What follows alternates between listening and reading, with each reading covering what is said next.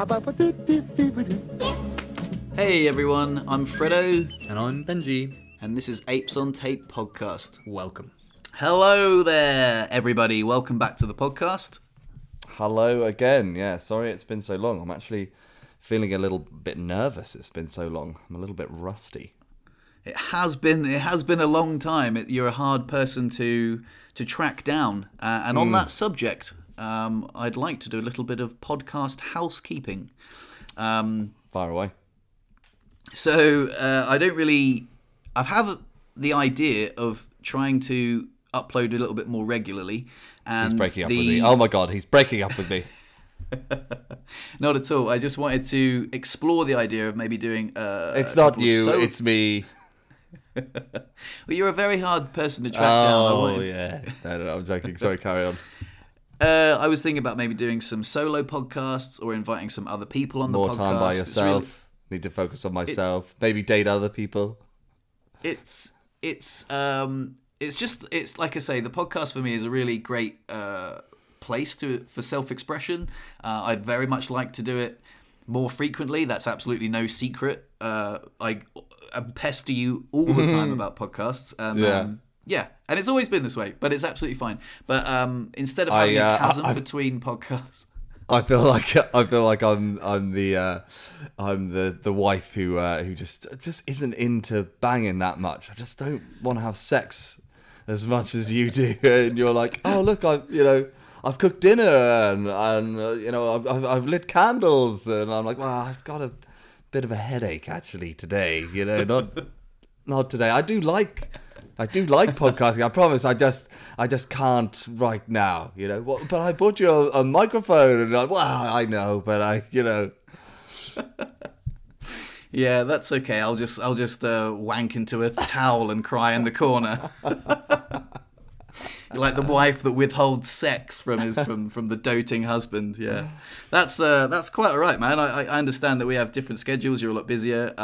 But yeah, moving forward, I might entertain the idea of doing maybe a solo podcast or having some other people on the podcast, or sort of change of direction, maybe a few new ideas. Not sure, but if a podcast does pop up and Benji's voice isn't there, don't worry.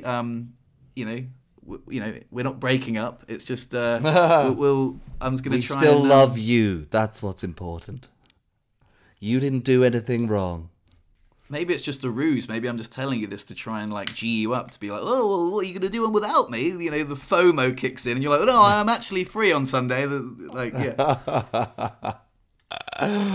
Yeah, you set up a little video camera with like a puppet, like, oh, today's podcast is with Jiminy Bob, and I'm like, no, fuck Jiminy Bob, it's me, take him off. Yeah, well, to be honest, I might do a solo podcast and just realize how rubbish it is, without the bouncing off you, and then I'll be like, oh, well, try it and not like it. But either way, yeah, just thought I'd let the audience know that we might be going in a slightly different direction. But yeah, I'll send you a cardboard cutout. Excellent. All right, well, that's good information. That's fine. Don't worry about it. I can take it. And on that note, what indeed is it that you're grateful for, my friend? Oh, thanks, man. Well, to be honest, it's been such a long time. All right, mate. But,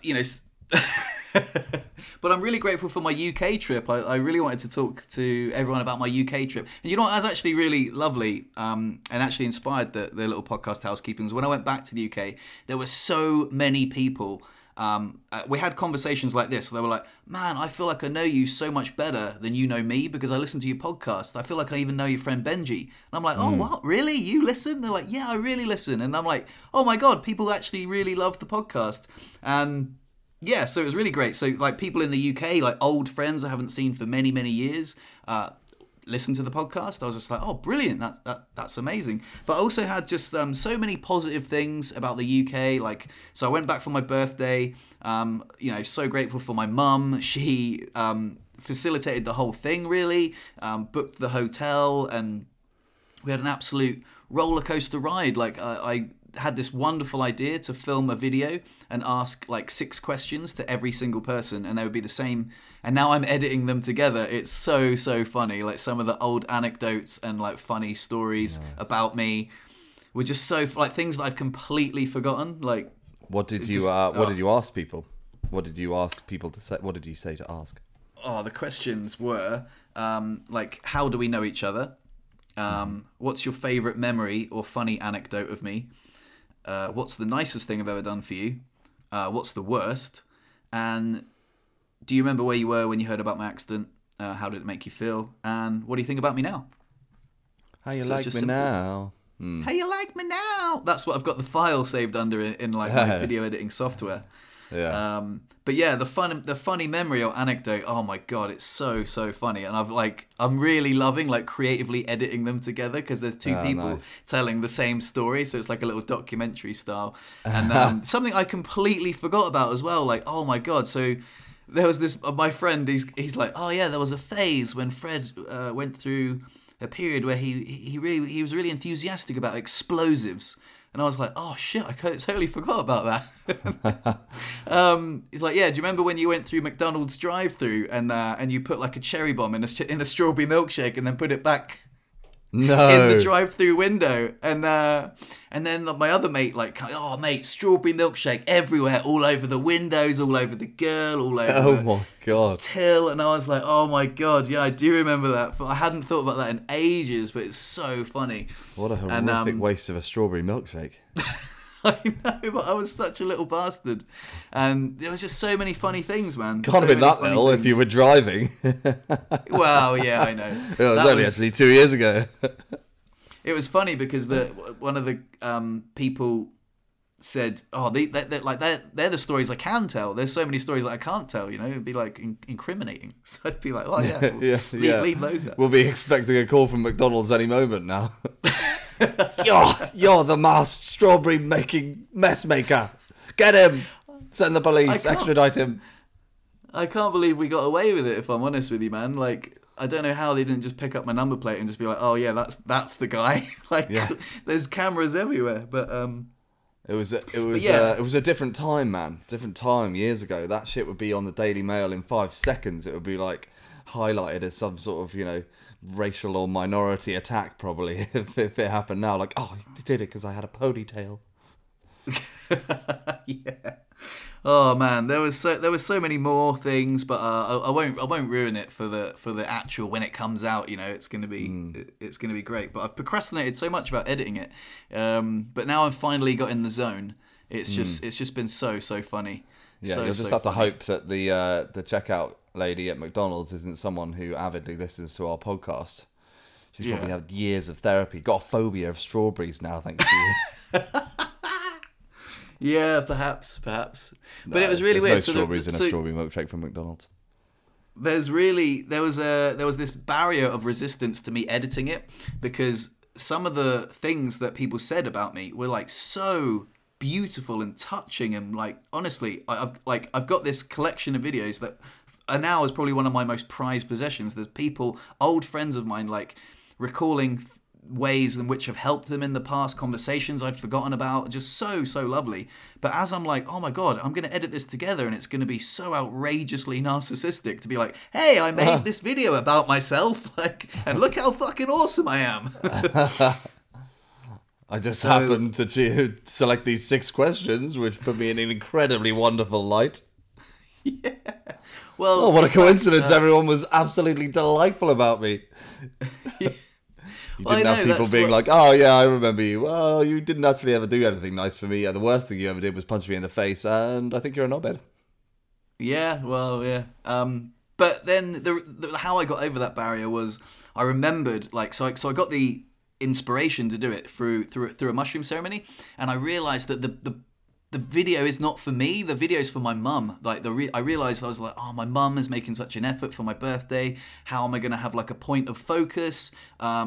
For how am I going to structure the holiday? And I was like, oh man, what if I like film this like miniature documentary, and then I get to show my mum how my me through the lens of my friends, and then all of a sudden I'm like, oh, okay, it's not for me, it's for my mum. and I'm like, yeah, that's enabled me to do it. Because for the longest time I was like, what am I doing? I'm just like just editing a gushing documentary about myself. But and now you get to have both. Yeah, exactly. Hey, it's for my mum. It's for my mum, but I still get to watch it. And it's gonna be awesome. It was so good. Anyway, other highlights of the trip were Lou and Luna. Got to see Lou and Luna, which was incredible. Absolutely Luna? Loved it. And Lou, obviously. Luna was Luna was. Like, Lou can talk to you, and she can talk to me. But Luna, I'm always interested to, it's so exciting to see an animal reunited with a loved one. Yeah, well, it wasn't exactly the same as last time. She wasn't like, oh my God, Daddy's here. She's grown up like a lot. She's like three and a half now, and she's just like, oh, you know what, like, hey, what up, Dad? I'm like, yeah, hey, what up? But it was really great. I had like but honestly, there was so many wonderful memories. But to keep it succinct, I just had one very proud dad moment where we were walking and we went to this area that was like a little bit built up, and Lou was like, oh, I'm gonna have to put Luna on the lead. And I was like, and she's like, oh, she hates the lead. She's never on the lead up in Wales, and she pulls all the time. And I was like, oh, can I try? And she was like, well, if you want. Mate, I grabbed the lead, and she was walking next to the wheelchair. The lead was slack, and she was just disciplined, like, look. And it just reminded me of all the puppy discipline training that I did, the drills next to my house down in Saint-Jean-d'Eau, when I was just like, up, down, up, down, up, down. And she remembers, as soon as she's next to the wheelchair, she's like, oh yeah, that's Daddy's wheelchair. I've got to walk next to him and not pull on the lead. And man, I was like, I had a tear in my eye. Lou was really impressed. She was like, she doesn't do that for anyone else. And I was like, oh, that's so sweet. Daddy's girl. Oh, so what a nice warm memory. How lovely. Yeah, it was lovely. It was really, really lovely. And Lou is amazing. And also Preggers, which is so cool. So Bombshell, this is the first time I'm announcing this on any sort of media platform, but I'm sure she'll be all right with it. So Lou is pregnant, and we had a conversation about it before, and I'm absolutely thrilled.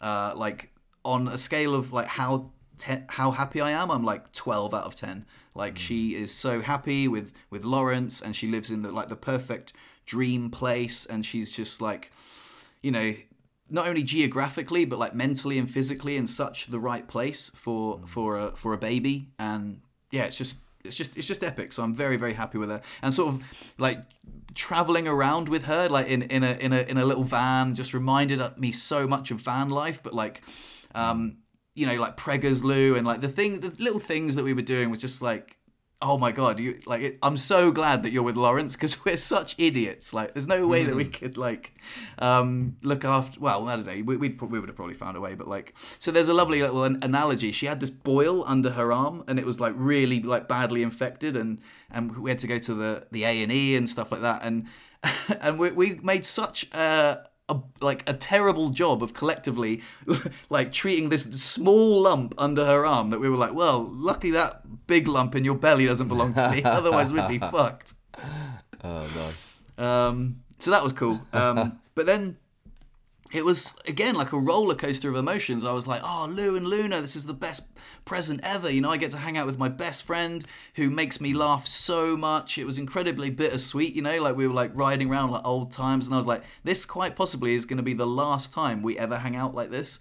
And it was just so lovely. When you're like so engulfed in a moment, but you realize it's a finite moment that's gonna end soon. You're like, oh, I'm a little bit sad already. It's very bittersweet. Yeah. So, and then saying goodbye to them as well. And the same thing happened with my mum and dad. My mum and dad can be very difficult to be around. I love them both, but when they're together, they're very, very difficult. And I was just kept thinking about the last time meditation, that stoic thing, Sam Harris has repeated to me so many times on repeat. I'm like almost internalized it, but like, we do everything a finite amount of times. This could well be the last time you ever hang out with your mum and dad. So don't let them annoy you. Just be present and mindful as possible. And then, I got to say goodbye to them, and it was emotional, but it was an insanely awesome trip, man. I really, really loved it. Nice. Yeah. It sounds great. Sounds full of exciting and wonderful moments. Yeah, and then the cherry on top was my flight got cancelled. I was like, oh man, like when you think, oh man, like the holiday's just flown by. I can't believe I'm going home today. God, it's just like what a whirlwind. And then I looked at my phone. I was like, oh, I'm not going home today. My flight's been cancelled. And I immediately just thought, oh, this has got to be a good thing, right? Looked when the next flight was. It was on Sunday. Booked a couple of nights in a hotel in Bristol, and I was like, epic. I get a weekend in Bristol. I was going to meet up with a friend in Bristol. Yeah. Okay. Cool. So I was like, yeah, epic. So it was fun, man. Great weekend. Why Bristol? Because that's where I was flying out from. Oh, I see. Yeah, and also I was done with Southampton by then. I was like, oh, I need to go out. Finite amount of time for everything, even Southampton. Yeah, and I had a friend that I was meeting up with in Bristol as well, and which was lovely. Yeah, well, tell us a little bit more about that, because I've been itching to hear a bit more about that, and you keep dodging me like a Matrix Neo bullet dodger. Tell me, tell me more. I want details, my friend. I want details. Well, there's nothing to say. I mean, I met up with a friend in Bristol, and Was it a that's friend? it. Was it a friend? Just a friend. It's just a friend. Yeah, it was a friend that I met online, and Oh yeah. Spill the beans, damn it. it wasn't Tinder or anything, but it was. Well, I don't know whether I want to talk. I'm not going to take no for an answer here. This is you can edit it out. You always do that for me. Just have a little word. Let's. I want to hear about it. I've been waiting. We haven't spoken in ages. Spill the bloody beans. All right, fine. I had like a bit of a romance in. Exactly. Here we go. I had a bit of a romance in Bristol, which was totally unexpected, but blindsided me a little bit. There's a young lady I was speaking to online, and well, I guess full disclosure, we met on a spinal cord injury like forum, and we met on a little video chat, and then she messaged me back, and then I don't know, we just been. You spoke to her quite a while ago. I remember you had this event. It was like an event, wasn't it, online? And there was like a big Zoom call with lots of people, if I remember correctly. That's correct. Yeah, but that was months ago. That was like 6 months ago. It was a backup call, yeah. So the Backup Trust is a spinal cord injury thing, and yeah, so it was about dating actually, and I opened up on there, with other people about like the problems that I was having finding someone to date, and people were like, yeah, like I've have the same thing, and there was a girl that was quite shy and reserved, and I was like, what about you? And then she was like, oh, she said stuff, and then messaged me on Instagram afterwards and was like, oh, hey, do you want to be friends? And I was like, yeah, have you got WhatsApp? And then we were swapping voice notes, and then I wrote her a song for her birthday, which was lovely, and nice. Basically we had, and I think having sharing a spinal cord injury is such a catalyst for connection, because you just share things. Who would have thunk that? Her name isn't Wheelchair Jane by any chance, is it? Well, that's completely gone back. This is an absolute moment of hypocrisy here, of me being able to present to you that what about Wheelchair Jane? What if you just fell for her? What if she was just the right kind of guy? You're like, no, I couldn't possibly. And here we are. Yeah, I love that. So you're referencing an old podcast of ours, Would You Date Someone in a Wheelchair? And I said, absolutely not. I definitely wouldn't, because, I think I was a bit ignorant and just being like, no, why two wheelchairs in the mix? That's ridiculous. Yeah. But she doesn't actually use a wheelchair. She has a spinal cord injury. It's not as severe as mine, but it certainly hinders her. But she can walk. She can walk unaided. I won't go into too much detail but yeah, we share a lot of the secondary complications, and so I tell you what, okay, I'll give you a great example. Like when I was on the train up from Southampton to Bristol, There were so many things that went wrong, but I kept a smile on my face. So it was the hottest day of the year. There were people complaining. There was rumours on the platform that the next train's only got 2 carriages. And there were people, like the anxiety of like the buzz of the passengers of like, well, I'm going to get on this fucking train. Like, no one's going to stop me. And then this guy was like, okay, cool, man. Like, there's a lot of people that want to get on this train, but we're going to put the ramp up and we're going to get you on. But there's another guy in a wheelchair and he's got to get on as well. And I was like, okay, cool. And the other guy was like, no, you go ahead. I was like, no, man, we're getting on this train together, Anyway, got on Women the train. and children only. Step back, sir. Come through, madam. And you with the wheels. Exactly. So we ended up getting on the train, and basically it was very hot, and I was like, oh no, I need a wee. And like there were people complaining, actually. They were like, because they had to move their suitcases away from like the wheelchair bay.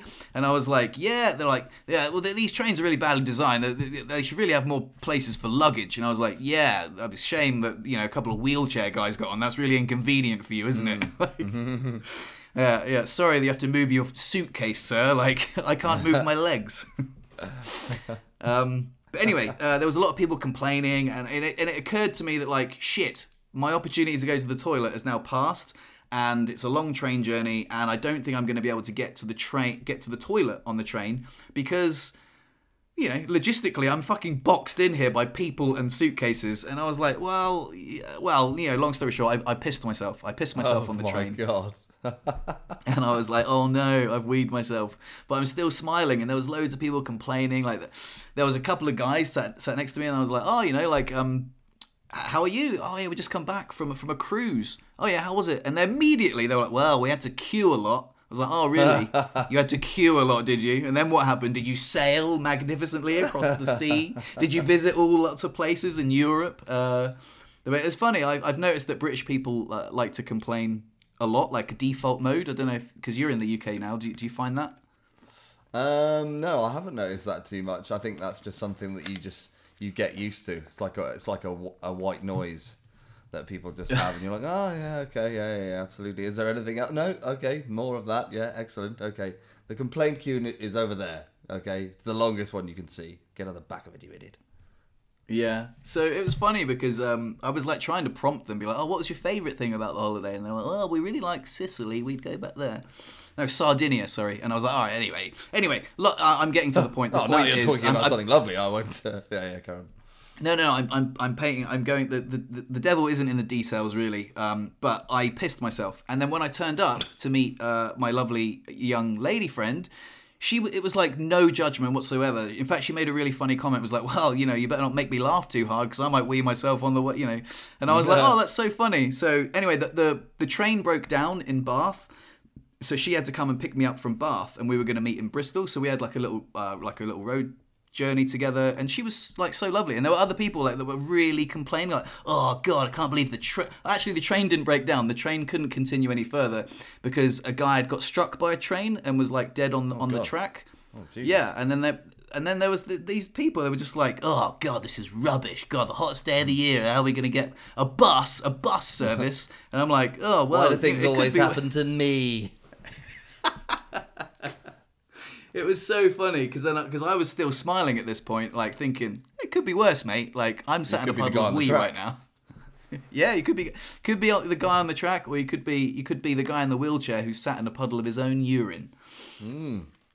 But like the thing where you turn up and you both share a spinal cord injury, and so like you just be like, oh, you weed yourself. That's cool. Like, and I don't know. It was just no judgment. Very, very cool. And we'd already shared so many things together, like through WhatsApp. We'd already built like a very solid friendship, and I don't know how much detail I want to go into, but basically we had like this. It was almost like a first date, I was like, oh, I've got a night free, and then we went back to the hotel like immediately because I needed to like shower and change my trousers. So, and I was like, oh, I've got all evening now. We don't have to like, it won't just be a short one. I've got all weekend. And she was like, okay, cool. So then we went on this wonderful little adventure around Bristol. It was really cool. So she can walk, but like it's painful for her to walk. So I suggested getting an electric scooter.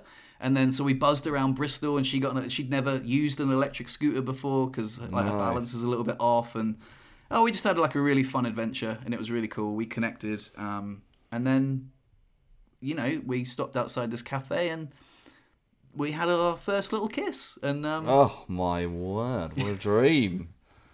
First date sounds lovely. it was really fun, man. Like we connected a lot, and yeah, like I say, I wasn't planning on talking about this, but yeah. So yeah, like it was so weird because we had the conversation of like, would you date a girl in a wheelchair or a girl with a spinal cord injury? And I was I remember like shrugging off, being like, no, definitely not. And I was like, oh, actually, she really, really understands like all of the things that I go through. Yeah, And yeah, it's pretty nice. Yeah, it was And really you get nice. to stick It was to really your nice. words because she doesn't use a wheelchair. So Yeah, exactly. you haven't broken your bond. No, and it's really Nice, nice. man. She's actually coming out to Morzine next month for a little visit. So Thrilling. Oh, that's so nice. Yeah, Yeah, well, little- I'll watch this space. I look forward to hearing more. So yeah, all in all, like I say, the UK trip like really delivered. It was almost like EasyJet was playing Cupid. It was like, oh, have a weekend in Bristol, yeah. Anyway, it was amazing, man. Like I say, that weekend was like the cherry on the top of the birthday cake. Oh, nice, man. Well, congratulations and happy belated birthday. Thank you, sir. Now I feel like I've taken up so much airtime, but what are you grateful for? Yeah, I got quite a lot to be grateful for at the moment. I guess part of the reason that it's been such a hiatus of our podcast and communication is because I've been a little busy. So yeah, the thing that fills my gratitude diary most often is about my buddy Matt, very good friend of mine, my best buddy. I've known him for 23 years, and we were just on holiday, and unfortunately he suffered a spinal cord injury. So I am currently in his house while he's going through rehab. He's still in Spain, but I'm reminded pretty regularly. I mean, I'm thinking about it every day that I'm so glad that he's alive and he's well, and like he isn't like brain damaged or anything, and that he's gonna be back before long, and he's certainly gonna be independent, and he's hopefully gonna get back to his old self. It's just gonna take a lot of hard work and a lot of time, but he's doing a fantastic job. And Yeah, man, that's I was actually presented quite quickly. When it happened, I had to ring his girlfriend and his mum and his family, which was quite a daunting and quite tragic task, really. But I spoke to his mum, of which I was a little bit worried about telling his mum, and she was like, "Is he alive? He's not dead? Like, is he okay?" And it immediately like shocked me into being like, oh yeah, he is okay, because I was currently sort of in a quite like highly stressed, elevated state of like, shit, he's got a spinal cord injury, he's about to go in for surgery, he can't move his arms, he can't move his legs, this is scary. And speaking to Linda immediately, I was like, but I have spoken to him, he is still Matt, he is the man I know and love, and that hasn't been taken away from what was a pretty serious accident to his head. Yeah, that's savage, man. So maybe for the benefit of the listeners, you can tell us what happened, because I mean, I've heard the story, but I'd love to hear it again. You guys were on holiday in Ibiza, and yeah, it was a stag do, actually. He's the best man for a wedding that's going to happen this coming weekend, for our good friend Louis and his bride to be Dulcie. And yeah, Matt did the majority of the organisation for that holiday. It was a beautiful holiday. It was absolutely, it was decadent. It was glorious. I mean, Matt's main focus and love is food. So really, that was the focus of the holiday. We just ate in some incredible places and just saw and did some beautiful things. He did a fantastic job orchestrating, the best stag do I've ever been on. It was just, no dirty strippers or, sleazy stuff. It was just, a really glorious, decadent time of food and love and wonderful villas and sunsets. It was great. And that sounds amazing, man. I mean, don't get me wrong, there was a drink or two in there as well, but it was just really a high level experience. Every day was like the highlight day. And then on the last day, it was just we were just on a beach. We had a lunch appointment booked at some restaurant. And we were just getting a little splash before we got the taxi there. And me and Matt we just swam around a cove, swam around some rocks and a few others, and then me and Matt swam a bit further, and we climbed up these rocks and jumped in. There were a few locals jumping in, doing backflips and whatnot, and I dove in a couple of times, and then you had to climb out of the rocks to get back on, which was quite fun. And I went to a higher spot and I dove in there a couple of times, and Matt was doing the same.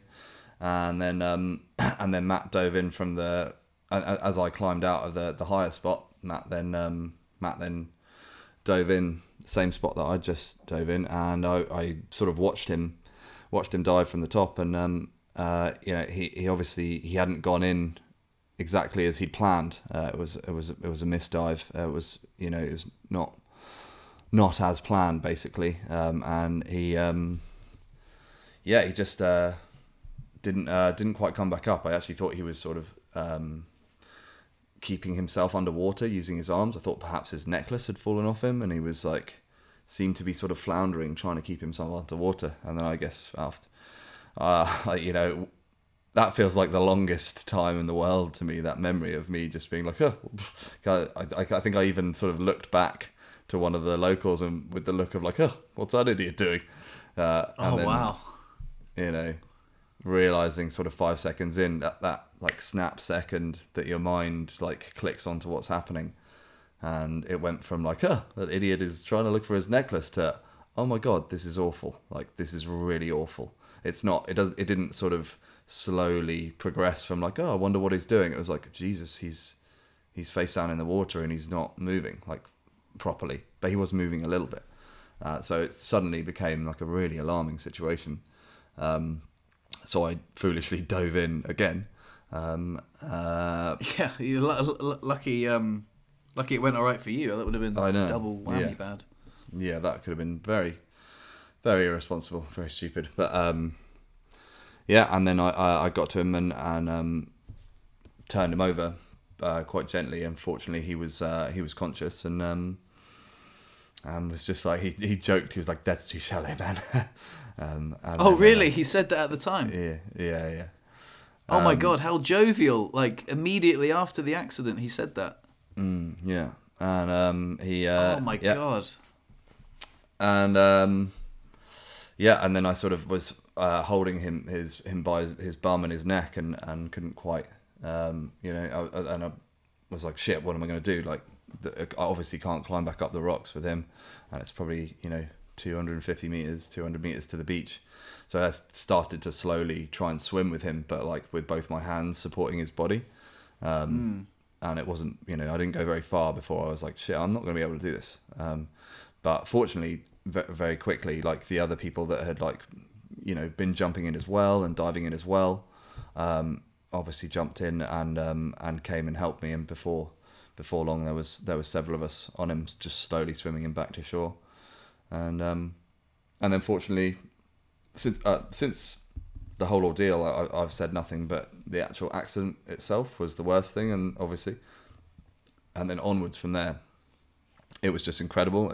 Everything happened as quickly and as well as it possibly could do. And did he know? Did you know he was paralyzed immediately? It was a very scary swim back to shore, because obviously he was alarming at me. He was like, it's fucked, bro. I've ruined my life. I can't feel my arms. I can't feel my legs. And wow. somewhere inside yourself, you manage to stay calm and positive and be like, that's fine, man, it's going to be okay, it's going to be okay, we've got you, it's going to be okay. And inside you're obviously like screaming as well with fear of like, Jesus Christ, that was bad, this is bad. Wow, so that's the first time I've heard you say that, because I know that you've told me that you haven't told me the story in this much detail, but he knew, like. Well, I mean, of course, obviously, you must have memories yourself, and there's when you don't feel pain, it's obviously it's quickly turns from relief, like, oh, I'm actually in not that much pain, to like, oh, that's actually bad.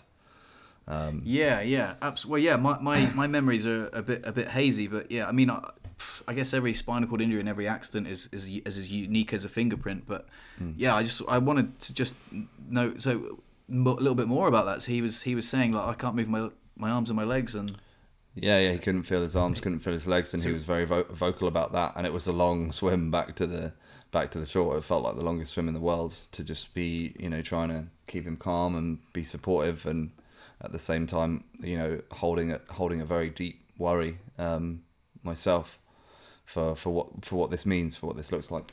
And then, yeah, fortunately the paramedics were there very, very quickly, and actually every official that I interacted with very quickly was actually reassuring, because he had sensation in his arms and his legs, so he felt it when you pressed them, and they were like, that's good, that's really, really good. Like, it looks serious, but it's not as serious as it looks. So that was very reassuring to hear that from, like, by chance there were just a number of ICU Oxford nurses on holiday. They were like, just happened to be there, so they were, wonderfully supportive and lovely, and the police were there very fast, and asked me if I pushed him, which in retrospect I should have said yes, because the insurance have actually been terrible.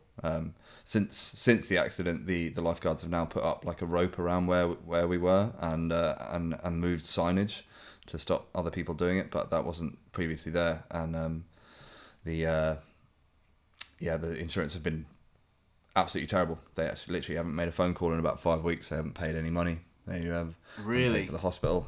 Matt had to move himself with his girlfriend from hospital to hospital. It's not been great, but so that's the way it went down. So he's just he's been in hospital in Ibiza.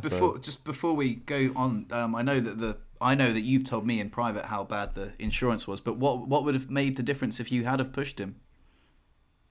Well, then at least he could sue me. Oh right, yeah, I thought it was some insurance clause that, like. Well, no. Yeah, if there's someone to blame, then there's someone to sue. There's a blame. Wouldn't have been great for me, but yeah. Right, got you. Sorry, carry on. Yeah, so Matt is so Matt was in the hospital in Ibiza, and he was progressing fairly well at first. I seem to remember. It all happened very quickly.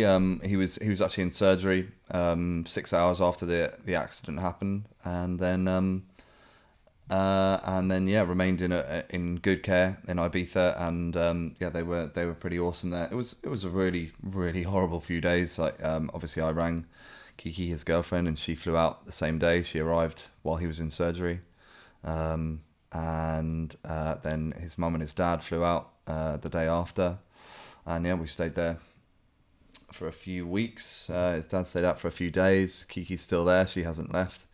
And me and Linda, his mum, left after a few weeks. And yeah, he's been progressing really well. He can walk. He needs. Oh, he can walk. He can do little walks, like assisted, and obviously needs breaks.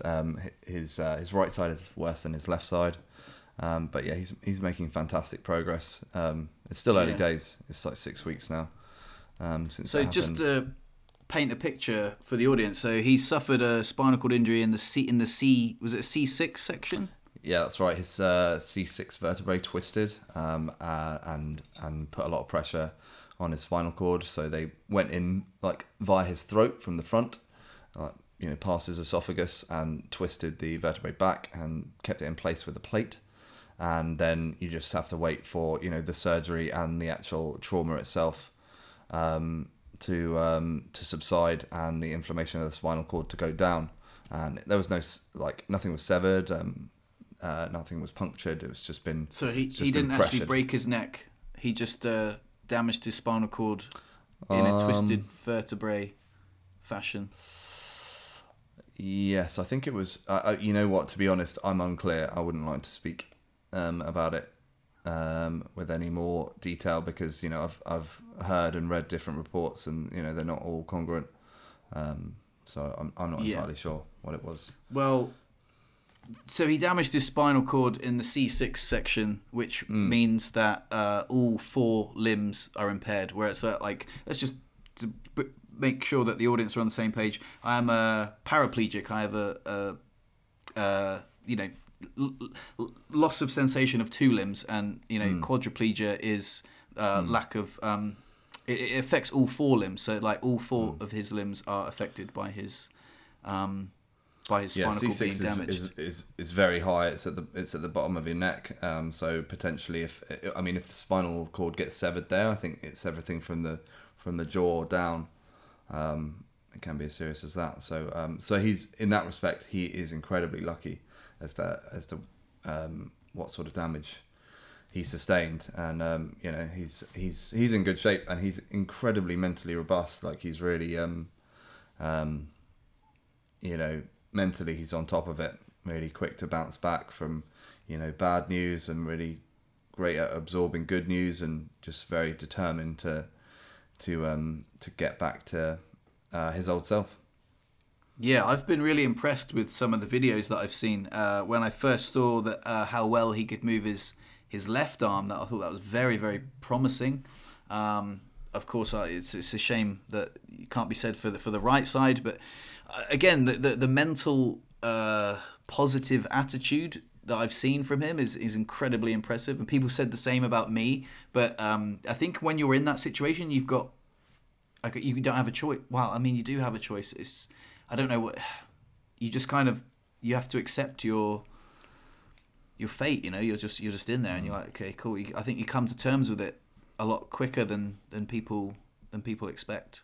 We're very robust, resilient creatures, humans, and you do sort of recalibrate very quickly as to your reality and what has to be accomplished, and in many ways it sort of pulls down a lot of the veil of what you think is important in life, and then you're like, okay, right, yeah, it actually doesn't matter that the deli isn't running, or that we lost that member of staff, or that needs to be done. It's like I've got to learn to walk again. Like that's all that matters.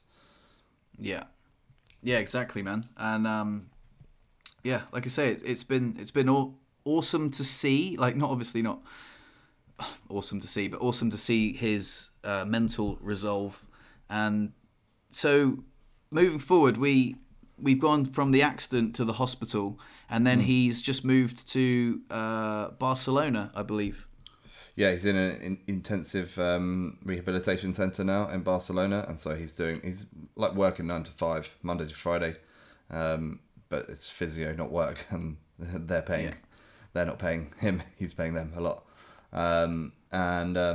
he's making great progress and doing really good, and watch this space. We'll see how he goes on, and I'm looking forward to for him to come back. Potentially, I'll go and visit. We'll see, really. So all in all, I'm just fantastically grateful for how well he's taking it, how well he's doing, how hopeful and positive his prognosis is, and that this ordeal is going to be something that will hopefully before too long be in the rearview mirror, and he will have just grown and learnt massively from such an intense and traumatic experience.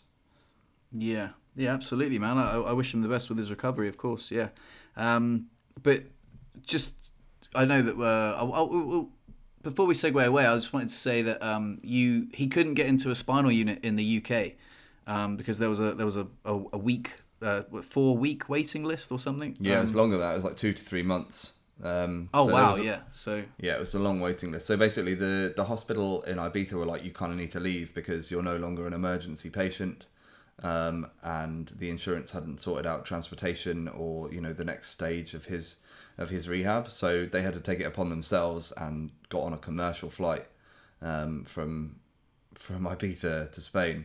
You know, still wearing his collar with no assistance. Like obviously he had a wheelchair to the airport, but you know he'd only been sitting up for not even an hour a day, and then he had to go through the difficulty of flying like a mug when really he should have been transported horizontally. So yeah, they took it upon themselves to book into a rehab center in Barcelona and got themselves there, and it's fantastic healthcare there, and they're doing great, making massive progress. Yeah, that's fantastic. So that was all at at his own cost, like he was paying out of pocket for that. So what I wanted to say was there's a GoFundMe, and we can put that in the link if anyone wants to donate any money towards to help with the medical costs that Matt's paying out of pocket for. I just wanted to remind everyone that like when I had my accident, I had insurance. They paid out. I went to the hospital for free. I got my surgery for free. I got my rehab for free, and I'm eternally grateful for that. When you told me how Matt was struggling with insurance and everything, it just reminded me of just how insanely lucky I was with my healthcare. So if anyone wants to chuck a few bucks Matt's way to help with his costs, we'll leave the GoFundMe in the description of the podcast, and every little helps. Yeah, that'd be great. That's wonderful. Like I say, the insurance has been terrible. They actually haven't called Kiki once. It's been Kiki that's had to call them every single time. It's now 6 weeks it's been going on. It's not a fraudulent claim. Like it was an accident, and this is not the situation you need when you're trying to come to terms with having a spinal cord injury and your rehab and learning how to use your limbs again. You can't be dealing with the stress of the insurance, not being helpful, not paying for the things they need to pay for. And yeah, the rehab center they're in at the moment is 900, more than 900 a day to be there. Wow. So it doesn't take long to whack up a pretty serious bill there. Like I say, if the insurance does pay out, day. Yeah, it clocks up pretty quick. Yeah. And obviously there's there's the surgery. But if the insurance do pay up, then that's great. But at the moment that they have said they're going to, but they haven't yet even paid for the hospital in Ibiza. So it's not good. Yeah. Well, I guess at least Matt has his ears, so he can listen to this poddy. We love you, Matt. Yeah, I love you, man. Yeah, no, he's been great, and like these situations are awful. They really are. They're horrible. But what they create is just a rallying of love and support in immediacy, and everyone has been incredible. Like from the day, the world that you've touched, parts of the world that you've touched, just ignite and are like, oh my God, how can we help? What can we do? And his staff at the deli were beautiful and wonderful, and organised a raffle. That's online too. It's a chance to win loads of like cool stuff that loads of locals have donated in Wells, like a weekend here and a meal here, there, a show here, jewelry. It's so wonderful that the community all just immediately ignited with support. Like, how can we help? What can we do? And like I say, his staff and the community around him and his friends and his family and his friends set up the GoFundMe, and we've pulled together loads of resources and loads of support, and it's just wonderful to be encapsulated and that's another part of the thing I'm grateful for at the moment, is to be part of this bubble of love and support. Like obviously it's terrible for Matt and for Kiki and for the other people surrounding, like the trauma that he's gone through and what he's going to have to learn to cope with and what he's going to have to achieve. It's all very arduous and a big deal, but it's also wonderful to just be in this community of love, of people that Matt has touched, and he's a person that people want to help, and he's incredible, and that's nice to be a part of that. I understand that all too well, man. I had the exact same thing. In fact, one of the loveliest things, like when I was in the UK doing my video, Lou said, the that she way prefers me now than before my accident, and a lot of people have said that actually. So it's kind of weird how you think a spinal cord injury could be the worst thing in the world, and I think I prefer me now, and it sounds really weird, but I'm like, just because you don't have full use of your limbs doesn't necessarily affect your happiness in the way you think it will. In fact, I think I'm way happier now. And if you'd have told me that like 3.5 years ago when I'm laying in bed, hey, don't worry, man, you're going to be even happier than you were before, I'd be like, fuck off. Like, I would just take back the last, take back the accident. But so, that's quite common for like a lot of people. That's not like an uncommon story for people who suffer, permanent disabilities. It can be a blessing. And you said, in fact, that he said he was actually feeling quite relaxed. Well, absolutely. I mean, the deli is a bit of a beast. It's a business that they took on a few years ago, and it's just so busy. It's been crazy with COVID, and it's quite hard to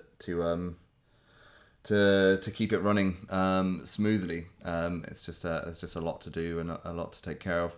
And he said I think he'd been 2 weeks in hospital in Ibiza. He was like, "This is the most relaxed I've been in 3 years." And he's incredibly grateful. And this leads on quite nicely onto something that I always bring up is like suffering gratitude, and how incredibly, how much of a ticket suffering is to gratitude, and that's certainly the case in this incident. You just suddenly get this hyper sensitivity, this hyper focus on everything that you can be grateful for, and you don't have to work to find it. It's quite a leap that you have to take from a position of comfort to be like, oh well, I'm really glad, like my foot is working. For me personally, not for you obviously, like that's a leap for me to take. I can't wake up in the morning, do my gratitude diary and look at my foot and be like, I'm so grateful my foot is working. I can, and I can mean it, but I have to I have to look at it, I have to think about it. It's not just something that I intrinsically feel. It has to be a point of focus. Whereas when you get smacked around the face by something as big as all of your limbs being impeded, when they come back, you fucking mean it. Like you're like, whoa! When you hold that first cup of coffee, you're like, this is fucking awesome. And however I might be able to try and replicate that with my diary, and be like, I'm so great, my feet will work. When that's something you've actually had taken away from you and it comes back, you are like, holy smokes, this is awesome. And those incremental wins that Matt is making every single day, that he's improving or like even learning to deal with certain disabilities better, that they're all such poignant moments of like, whoa, this is so awesome.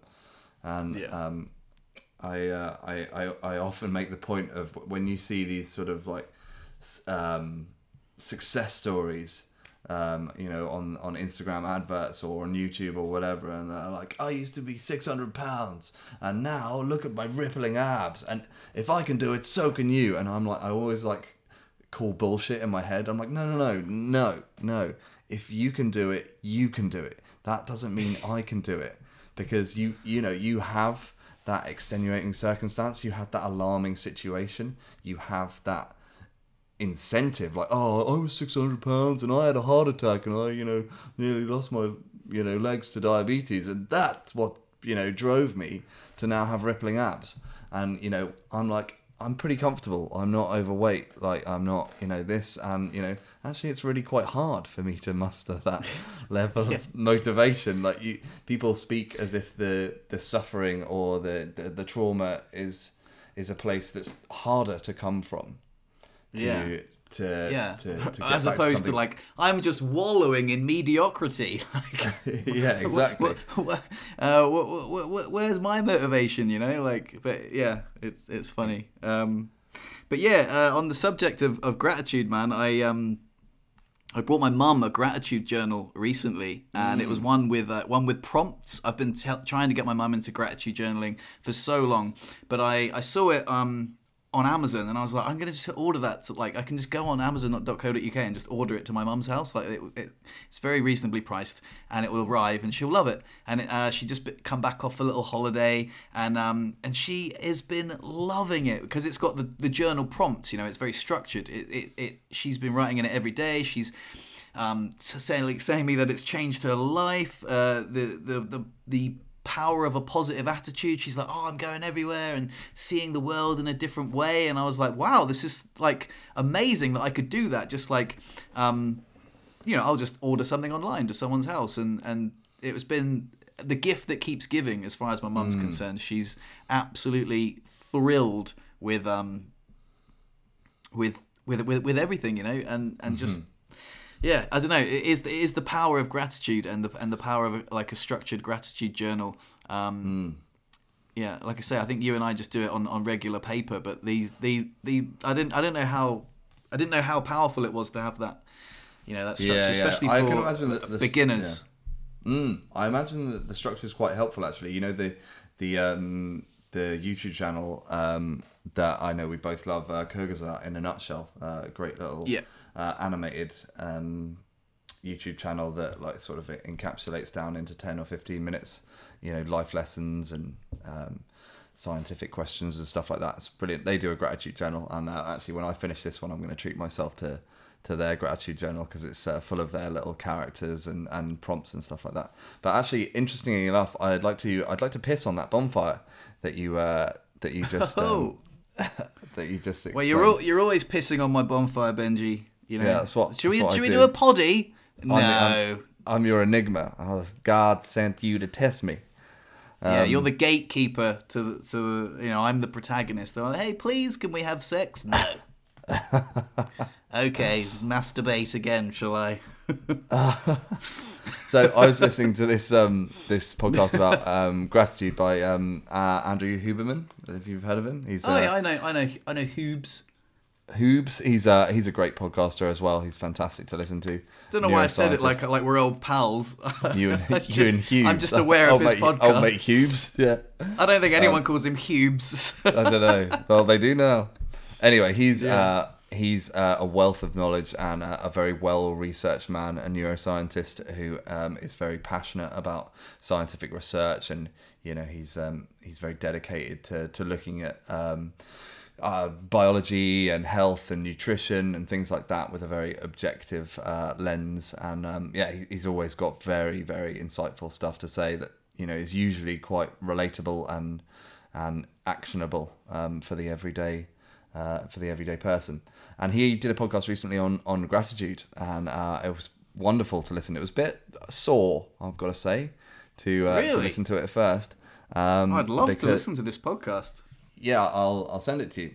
But the crunch is that a gratitude journal is pretty ineffective at increasing your ability to be grateful. Like scientifically, the research has been done, and I was like, he was very clear. He was like, this is by no means your reason to not do a gratitude journal. You should absolutely continue to do a gratitude journal. It is helpful, but it's just not the way to propagate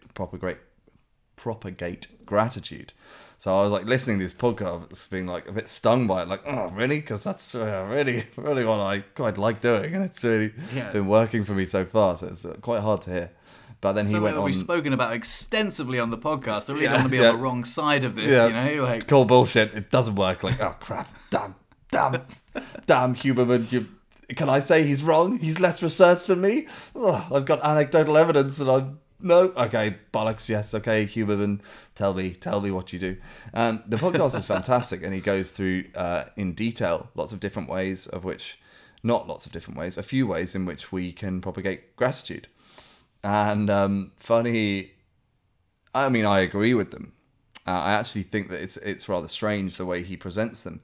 So actually the best way to feel more grateful, to be more grateful, to notice it more, is to find a story in your life, a real moment in which someone was grateful to you, and just remind yourself of that story every day.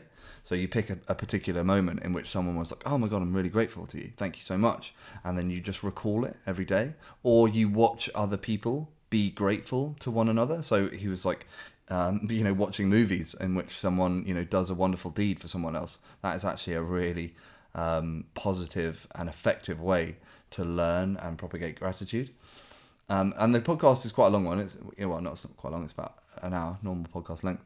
But he sort of dances around the whole time of like finding ways to like replicate gratitude within you. And it seemed to me by the end of it pretty clear. And he was like, yeah, you find the story, pick a certain story, write it out so you've got this story, and then just remember someone being grateful to you. And I'm like, sounds to me as if you're like coming up with like these ways in which you can replicate, a shadow or a ghost of someone being grateful to you. Really, surely the most poignant and obvious way to do this is just make sure you do something every day, or try and do something every day that makes someone grateful to you. Get someone to be like, thank you so much. And I was like, I kind of wanted to finish his podcast for him. I was like, I can do 10 minutes on the end. That's like, don't try and fabricate this. Don't try and like ruse and trick your brain into like someone being grateful. Go around and like, be a little mini Jesus Christ and like do things that people will be like, oh, thank you so much. And that surely will be. So I wanted the headline of the podcast to be like, oh, just be kind to everyone. Just be wonderful to everyone, and make sure you do things to everyone around you that means they will be grateful to you, and then you will be even more grateful. So I was sad that wasn't sort of pinned onto the back of it, but that's what I thought and how I felt at the end of it, and that sort of healed my wound from the beginning of like the journal's not working, mate. I'm like, oh crap. But yeah. this would, and it was and it ended up being a really lovely thing to think, and to just poke myself in the arse and give myself a little poke myself in the arse is probably not the right turn of phrase. Kick myself in the arse, give myself a little poke. You can poke yourself in the bum, mate. If gratitude journaling's not working, give yourself one of those. Exactly, that just makes me feel good. But I have to say that anecdotally, gratitude journaling works for me immensely. Also, there's so many things I wanted to say. So, I think it depends on how you do it. If you like force gratitude, if you just list things that you're grateful for, like that number one, won't work. This, Like I think a prompted gratitude journal seems to be working very well for my mum. Again, it's one anecdote, but like, I don't know. Also, I did hear him say on another podcast, I haven't listened to that podcast, but he said one of the best things about is when people tell you that they're grateful for you, which is what you said. So I've made it a point to every time someone's on my gratitude list, and I do this to you all the time, I'll just be like, hey man, you're on my gratitude list today. I was that voice note you sent me the other day really made me laugh. So, I just thought, because it really tickled me, and I made an effort to reach out to more people and let them know that I'm grateful for them, knowing that will make their day. And also, when you said about the tagline of the podcast should have been, so just be kind and be loving to everyone you meet.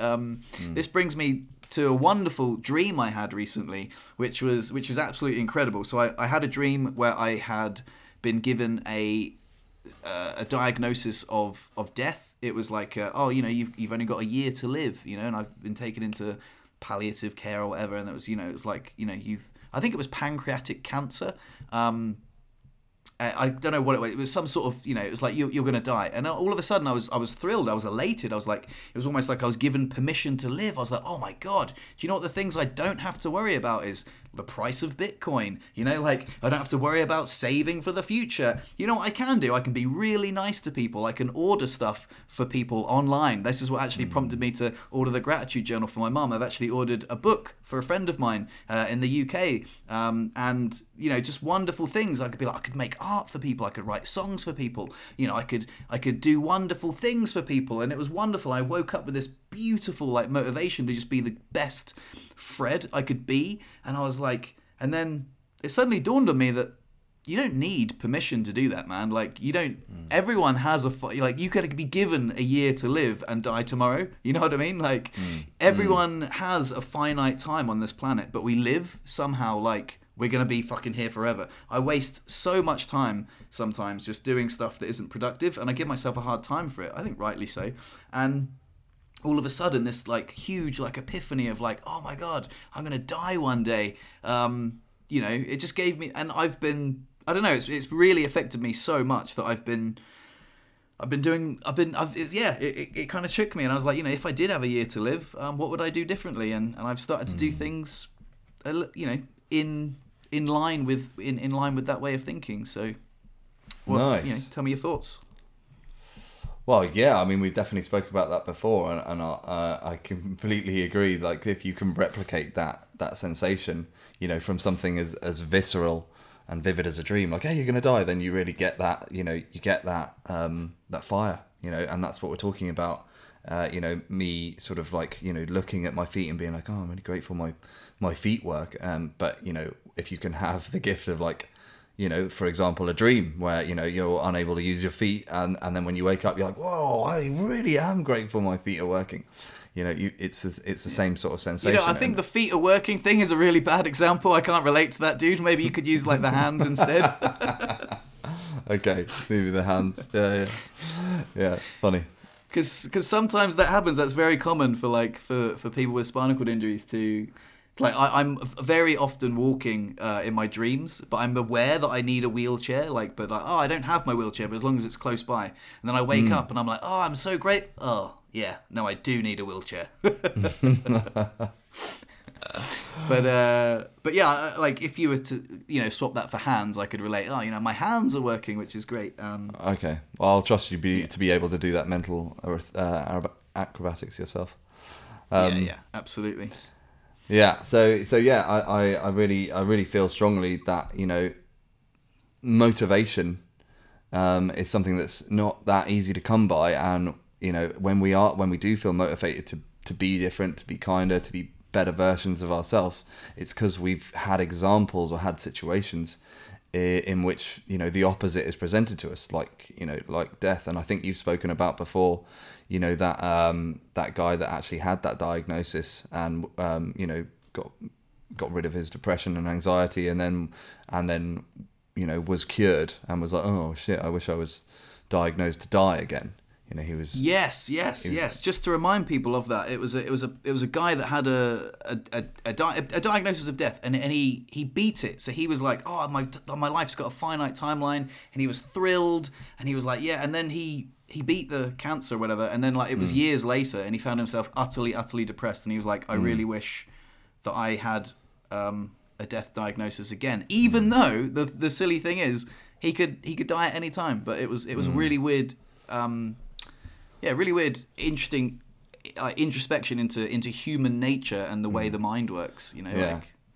Well, you use the word silly, but really it's not silly, because, you know, we're all the same. We all, you know, we all operate in that way, and it's pretty difficult to lay that sort of that finiteness on top of you and be like, okay, tomorrow could definitely be the day that I die. I need to act appropriately. And you're like, well, no, you know, actually, I do need to pay the Dartford charge. I went over the bridge. You know, I can't. Yeah. Exactly. I have a confession to make. I had that dream. I woke up. I journaled about it. I told Ollie about it. We had a great conversation. And then I was like, yeah, great. I went to the gym. Like, yeah. And then I come back, and I spent I'll just look at my phone real quick. About 3 hours later, I was like, oh, I've just been hypnotized by my phone. Then I was like, I've just done that thing where, like, you know, if I was like, you've got a year to live. Well, I was 3 hours looking at YouTube videos is a great way to spend my time. And I was like, shit, I've just done it. Like just zombified into like default distraction mode.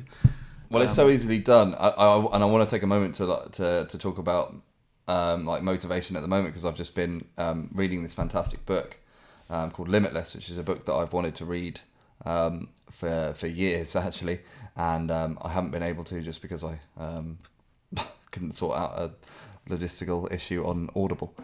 Sounds great. I love the title. Is it anything like the movie?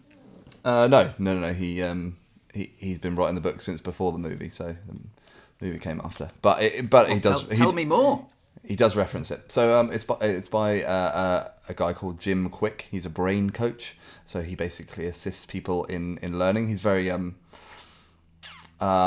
dances with the stars, so to speak. He's pretty high up. Lots of Hollywood actors use him to like help them remember lines and stuff like that. He's what is he? Some sort of motivation coach? Not motivation, like it's learning. So he teaches people how to learn. He sort of uses this analogy of what would you ask a genie if you had a genie, and obviously everyone would be like, oh, I've got 3 wishes. Okay, I wish for infinite wishes. And what would you do if someone was like, hey, what do you want to learn? Yeah, like, hey, what would you like to learn best? Like, oh, I'd like to learn, skateboarding or the piano or whatever. And actually, well, what the trick to that one is like, what do you want to learn? Like, oh, I'd like to be able to learn. I'd like to learn how to learn incredibly well, and that's what he teaches.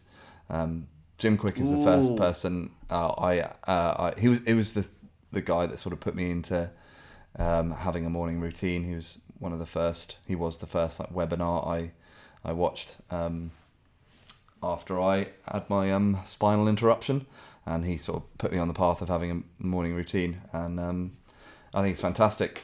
Motivation, like I was saying earlier. It's easy to get motivated to, get yourself a 6-pack if you were 600 pounds and had a heart attack. But if you just sort of live in this sort of comfortable zone of like, not having any alarming situations to motivate you out of a hole, then, you actually have to do a lot more work to drag yourself along that path. You don't have that alarming situation of like, hey, you've got a year to live, or hey, you're going to die if you don't change something. It's just like, hey, you're doing all right, but like you could still be better. And he talks about motivation a lot, and one of the things that he talks about is we always be like, oh, I wake up and be like, yeah, I just didn't feel motivated. I'm just not motivated today. Like, motivation is this thing that we need to be endowed with, that, we couldn't possibly do anything if, that light bulb just hasn't gone off. But he helps you to take responsibility for your own motivation and be like, you're not just, you can't just only do work when you're motivated to do it. If you've got a goal that you need to reach, and you're only going to try and reach that goal on the days that you're magically endowed with motivation, it's going to take you a long time to get there. And he does a lot of work towards teaching you how to grow motivation. Motivation isn't something you get, it's something you grow. And it's a fantastic book. I highly recommend it, and that's what I've been learning and putting energy towards recently, and taking incremental steps to make myself motivated. Yeah, man. Well, on the subject of motivation, I listened to a great podcast recently, and it was saying how discipline beats motivation every day of the week. It was saying, like, it echoes exactly what you said. Like, motivation like hits you when you start doing the thing. Like like a lot of people wait, I'll do that when I'm motivated. And this has struck me so hard. It again with the dream thing, and like this, the words of the podcast like really hitting home. I've really started to do that. So for example, I woke up yesterday and I'd had a late night from poker, and I was like, I'm gonna have a lazy day today. And I was like, gave myself permission to like not do much. And then I was like, actually, I am gonna journal, because I know that when I don't journal, there's like a very tangible difference to my day. I'm like, why am I feeling a bit rubbish? Oh, because you skipped out on the important things that keep you on track. So I was like, you know what, discipline. And actually, I met a guy at poker, and he had a cool, really, really cool tattoo. It was like, Atlas, where he's carrying the world, but he was carrying a brain instead. And the quote was, he just had discipline and regret on there. And I asked him what it was about, and he said there's a quote which says, the pain of discipline weighs ounces and the pain of regret weighs tons. And I was like, I love that. The pain of discipline, like, oh, well, I suppose I could journal, I suppose I could meditate, even though I'm feeling quite lazy, is way better than at the end of the day just being like, oh, I really regret being shit today. And anyway, I mean, you can extrapolate that into many different circumstances, but yeah, I just thought that was so good. Yeah, well, it's in a similar vein to what Jim Quick is saying, and it's to grow motivation, you just put one foot in front of the other. He's actually saying, I'm going to quote the number that's come into my head, and I'm not actually entirely sure it is the right number. I think it was about 84 days it takes to make something into a routine, to make something into a habit. Excuse me. Yeah. So and this is something that's been taught to me a while ago, and it's something I hold on to, and it's something I learned early when starting meditation from Susan Blackmore. It was like, always go and sit on the cushion. When the idea of going down and sitting for half an hour or 20 minutes seems daunting or seems like you don't have time for it, just go and sit on the cushion and see what happens. And just say to yourself, I'll just go and sit for 1 minute, and you will rarely sit for 1 minute. It's just about putting one foot in front of the other. And if you can continue, like you say, just open the page. And that's what I've started to do now, is just break things down into incredibly small bite-sized things. Like, I really should go and finish the wiring of the van. And I'm like, I'll just wire that one light bulb. And then I'm in there, and I've got my tools out, and I'm wiring the light bulb, and I'm like, I'll do the other one. And it's that one foot in front of the other. It's that incremental changes, and if you do it for long enough, and if you have the discipline, great analogy, then just not relatable for me. Just one foot in front of the other, Fred. One hand in front of the other.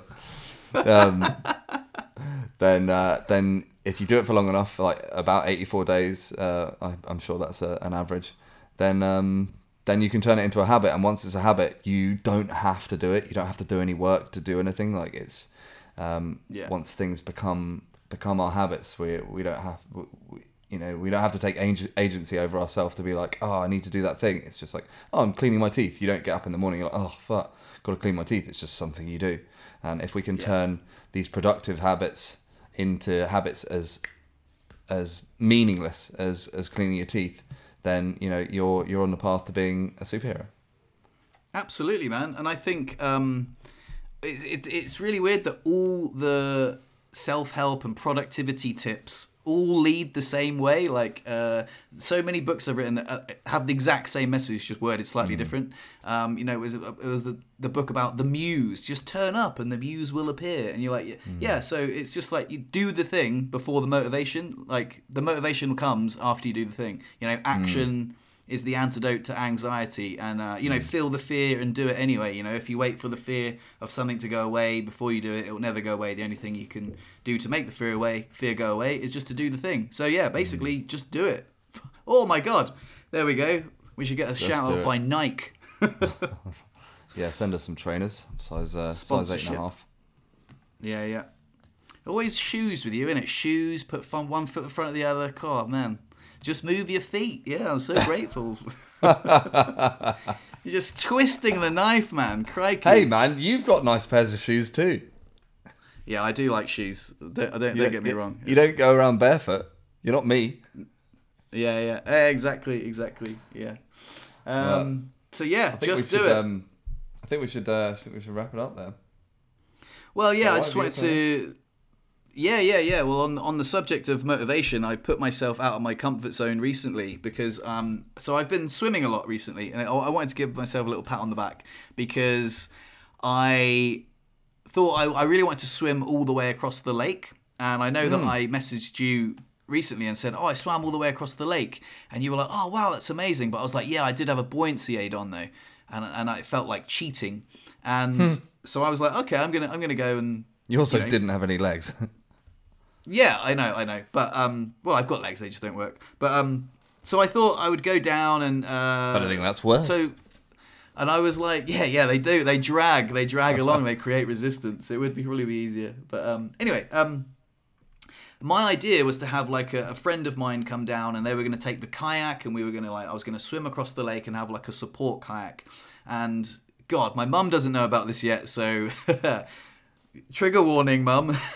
Fred put himself in a dangerous position. So I was like, yeah, so I'm gonna swim across the lake. I'm like, I'm definitely got this, man. I went and swam like a width of the lake with Ollie. Anyway, long story short, I got in the lake and without a boat, and I just started swimming, and I got all the way to the other end of the lake, and I was like, hell yeah. And then I forgot that I've got to swim all the way back like an idiot. And as soon as I started swimming back, I realized that I had a headwind. And the reason it was so easy going there is because I was I guess I was going downstream, even though there's a lake. I was swimming upstream to get back, and then I was obviously very tired. I just swam the entire length of Montreal Lake. So I was like, shit, man, like this is quite high consequence here. And as I was swimming down the lake, there were like paddle boards and kayaks, and there were loads of people, and I was like, oh, cool, you know. As I was swimming back up the lake, there was no one. It was desolate. I was like, Jesus Christ, where is everyone? Like, and I was swimming to like each buoy and just holding on to the buoy and just balancing and just being like, oh. And then every buoy seemed to get further and further away, and there was this one moment where I was like paddling and I was like, shit, man, I'm getting really tired here. And I had considered turning around and going back to the buoy that was a bit closer, and I was like, oh, but that's going in the wrong direction. That doesn't really send a great message to my brain. You know, I really think I can do this, and I better do this because the consequences are really high if I don't do this.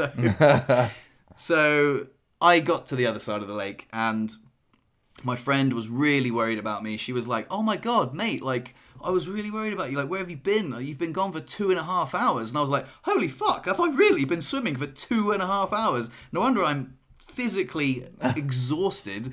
So she was really worried about me. She gave me a lovely big hug, and oh my God, it was funny, man. So we got out, and yeah, I'd achieved this enormously irresponsible goal of mine to do a. Actually, I only meant to swim, you know, the lake, not the lake and back. Yeah, that was very short-sighted of you to not think that when you get to the other side, you're just going to be, you know, on the other side without a wheelchair and just, you know, in your pants.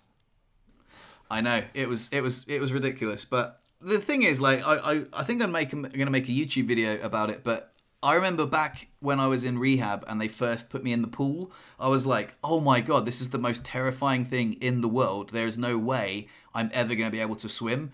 My body doesn't work. Like, I can't even keep myself upright. I'm panicking. Like, the water is my mortal enemy. And then, yeah, to fast forward, like, and just be like, oh my God, if I could go back to that young broken boy and be like, one day you'll swim the length of Montreal Lake with no buoyancy aid and almost twice. Die.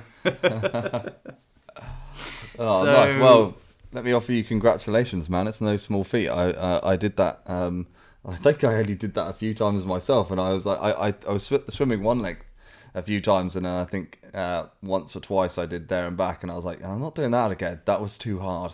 And just newsflash, I've got legs and they do work, and so it's definitely very impressive that you did that. Yeah. With not so only you keep reminding me, just one foot in front of the other. But yeah, man, I remember you saying when I told you before that you knew about the way the boys do get further away before they get closer, and I was like, oh my God, yeah. And then as soon as they start getting closer, having the same experience of going there and like the lake feeling alive with people doing sports and, like, you know, people walking around the lake and then swimming back, and suddenly it was just like a desolate zombie apocalypse. Like, there's no one there, and I'm like, why? I don't understand why everyone's gone now when I like might be needing to signal them for, you know, emergency aid. Oh yeah, that's fantastic. Well, I'm glad that I'm glad that we have that experience together. But I guess mine is slightly more impressive because I was just doing it with just my arms. Just slightly more impressive, yeah. Well, I did have another anecdote I wanted to tell you, and that was about how I shat myself. But I don't think we've got time. But I did make a YouTube video about it. So if you go to Fredo the Wheelchair Guy YouTube channel, I made a lovely little video documenting my anecdote of how I had explosive diarrhea in a wheelchair. Oh my God, I'm definitely going to watch that. But I think we've taken up enough of your time, ladies and gents. It has been a wonder to be back in the realm of podcasts, and I hope you've received this well. Thank you so much for listening. yeah, thank you so much to everyone for listening. It's lovely to catch up with you, man. And like we said, we'll put the links in the description of the GoFundMe for Matt and the raffle in case you're in Norfolk or want to visit Norfolk, and buy some tickets and help Matt in the process. But yeah, thanks a lot, man. That's it. That's all from us. And no worries. And do you reckon we'll be able to do one a little bit more frequent? I'm going to put you on the spot here, right in front of our audience. Oh, how embarrassing. Yeah, absolutely. It's been a bit of extenuating circumstance, obviously. Like, there's been a lot going on. I think things will reach a new normal, or go back to a bit more of normality from now on, hopefully. Fantastic news. So, as usual, I'd like to end on a joke. Hit me. I shouldn't have said joke. That was ruined it now, because now you know it's a joke. I should have led into it some other way, but never mind. But I heard, bizarrely enough, that dogs can't operate MRI machines, but CAT scan.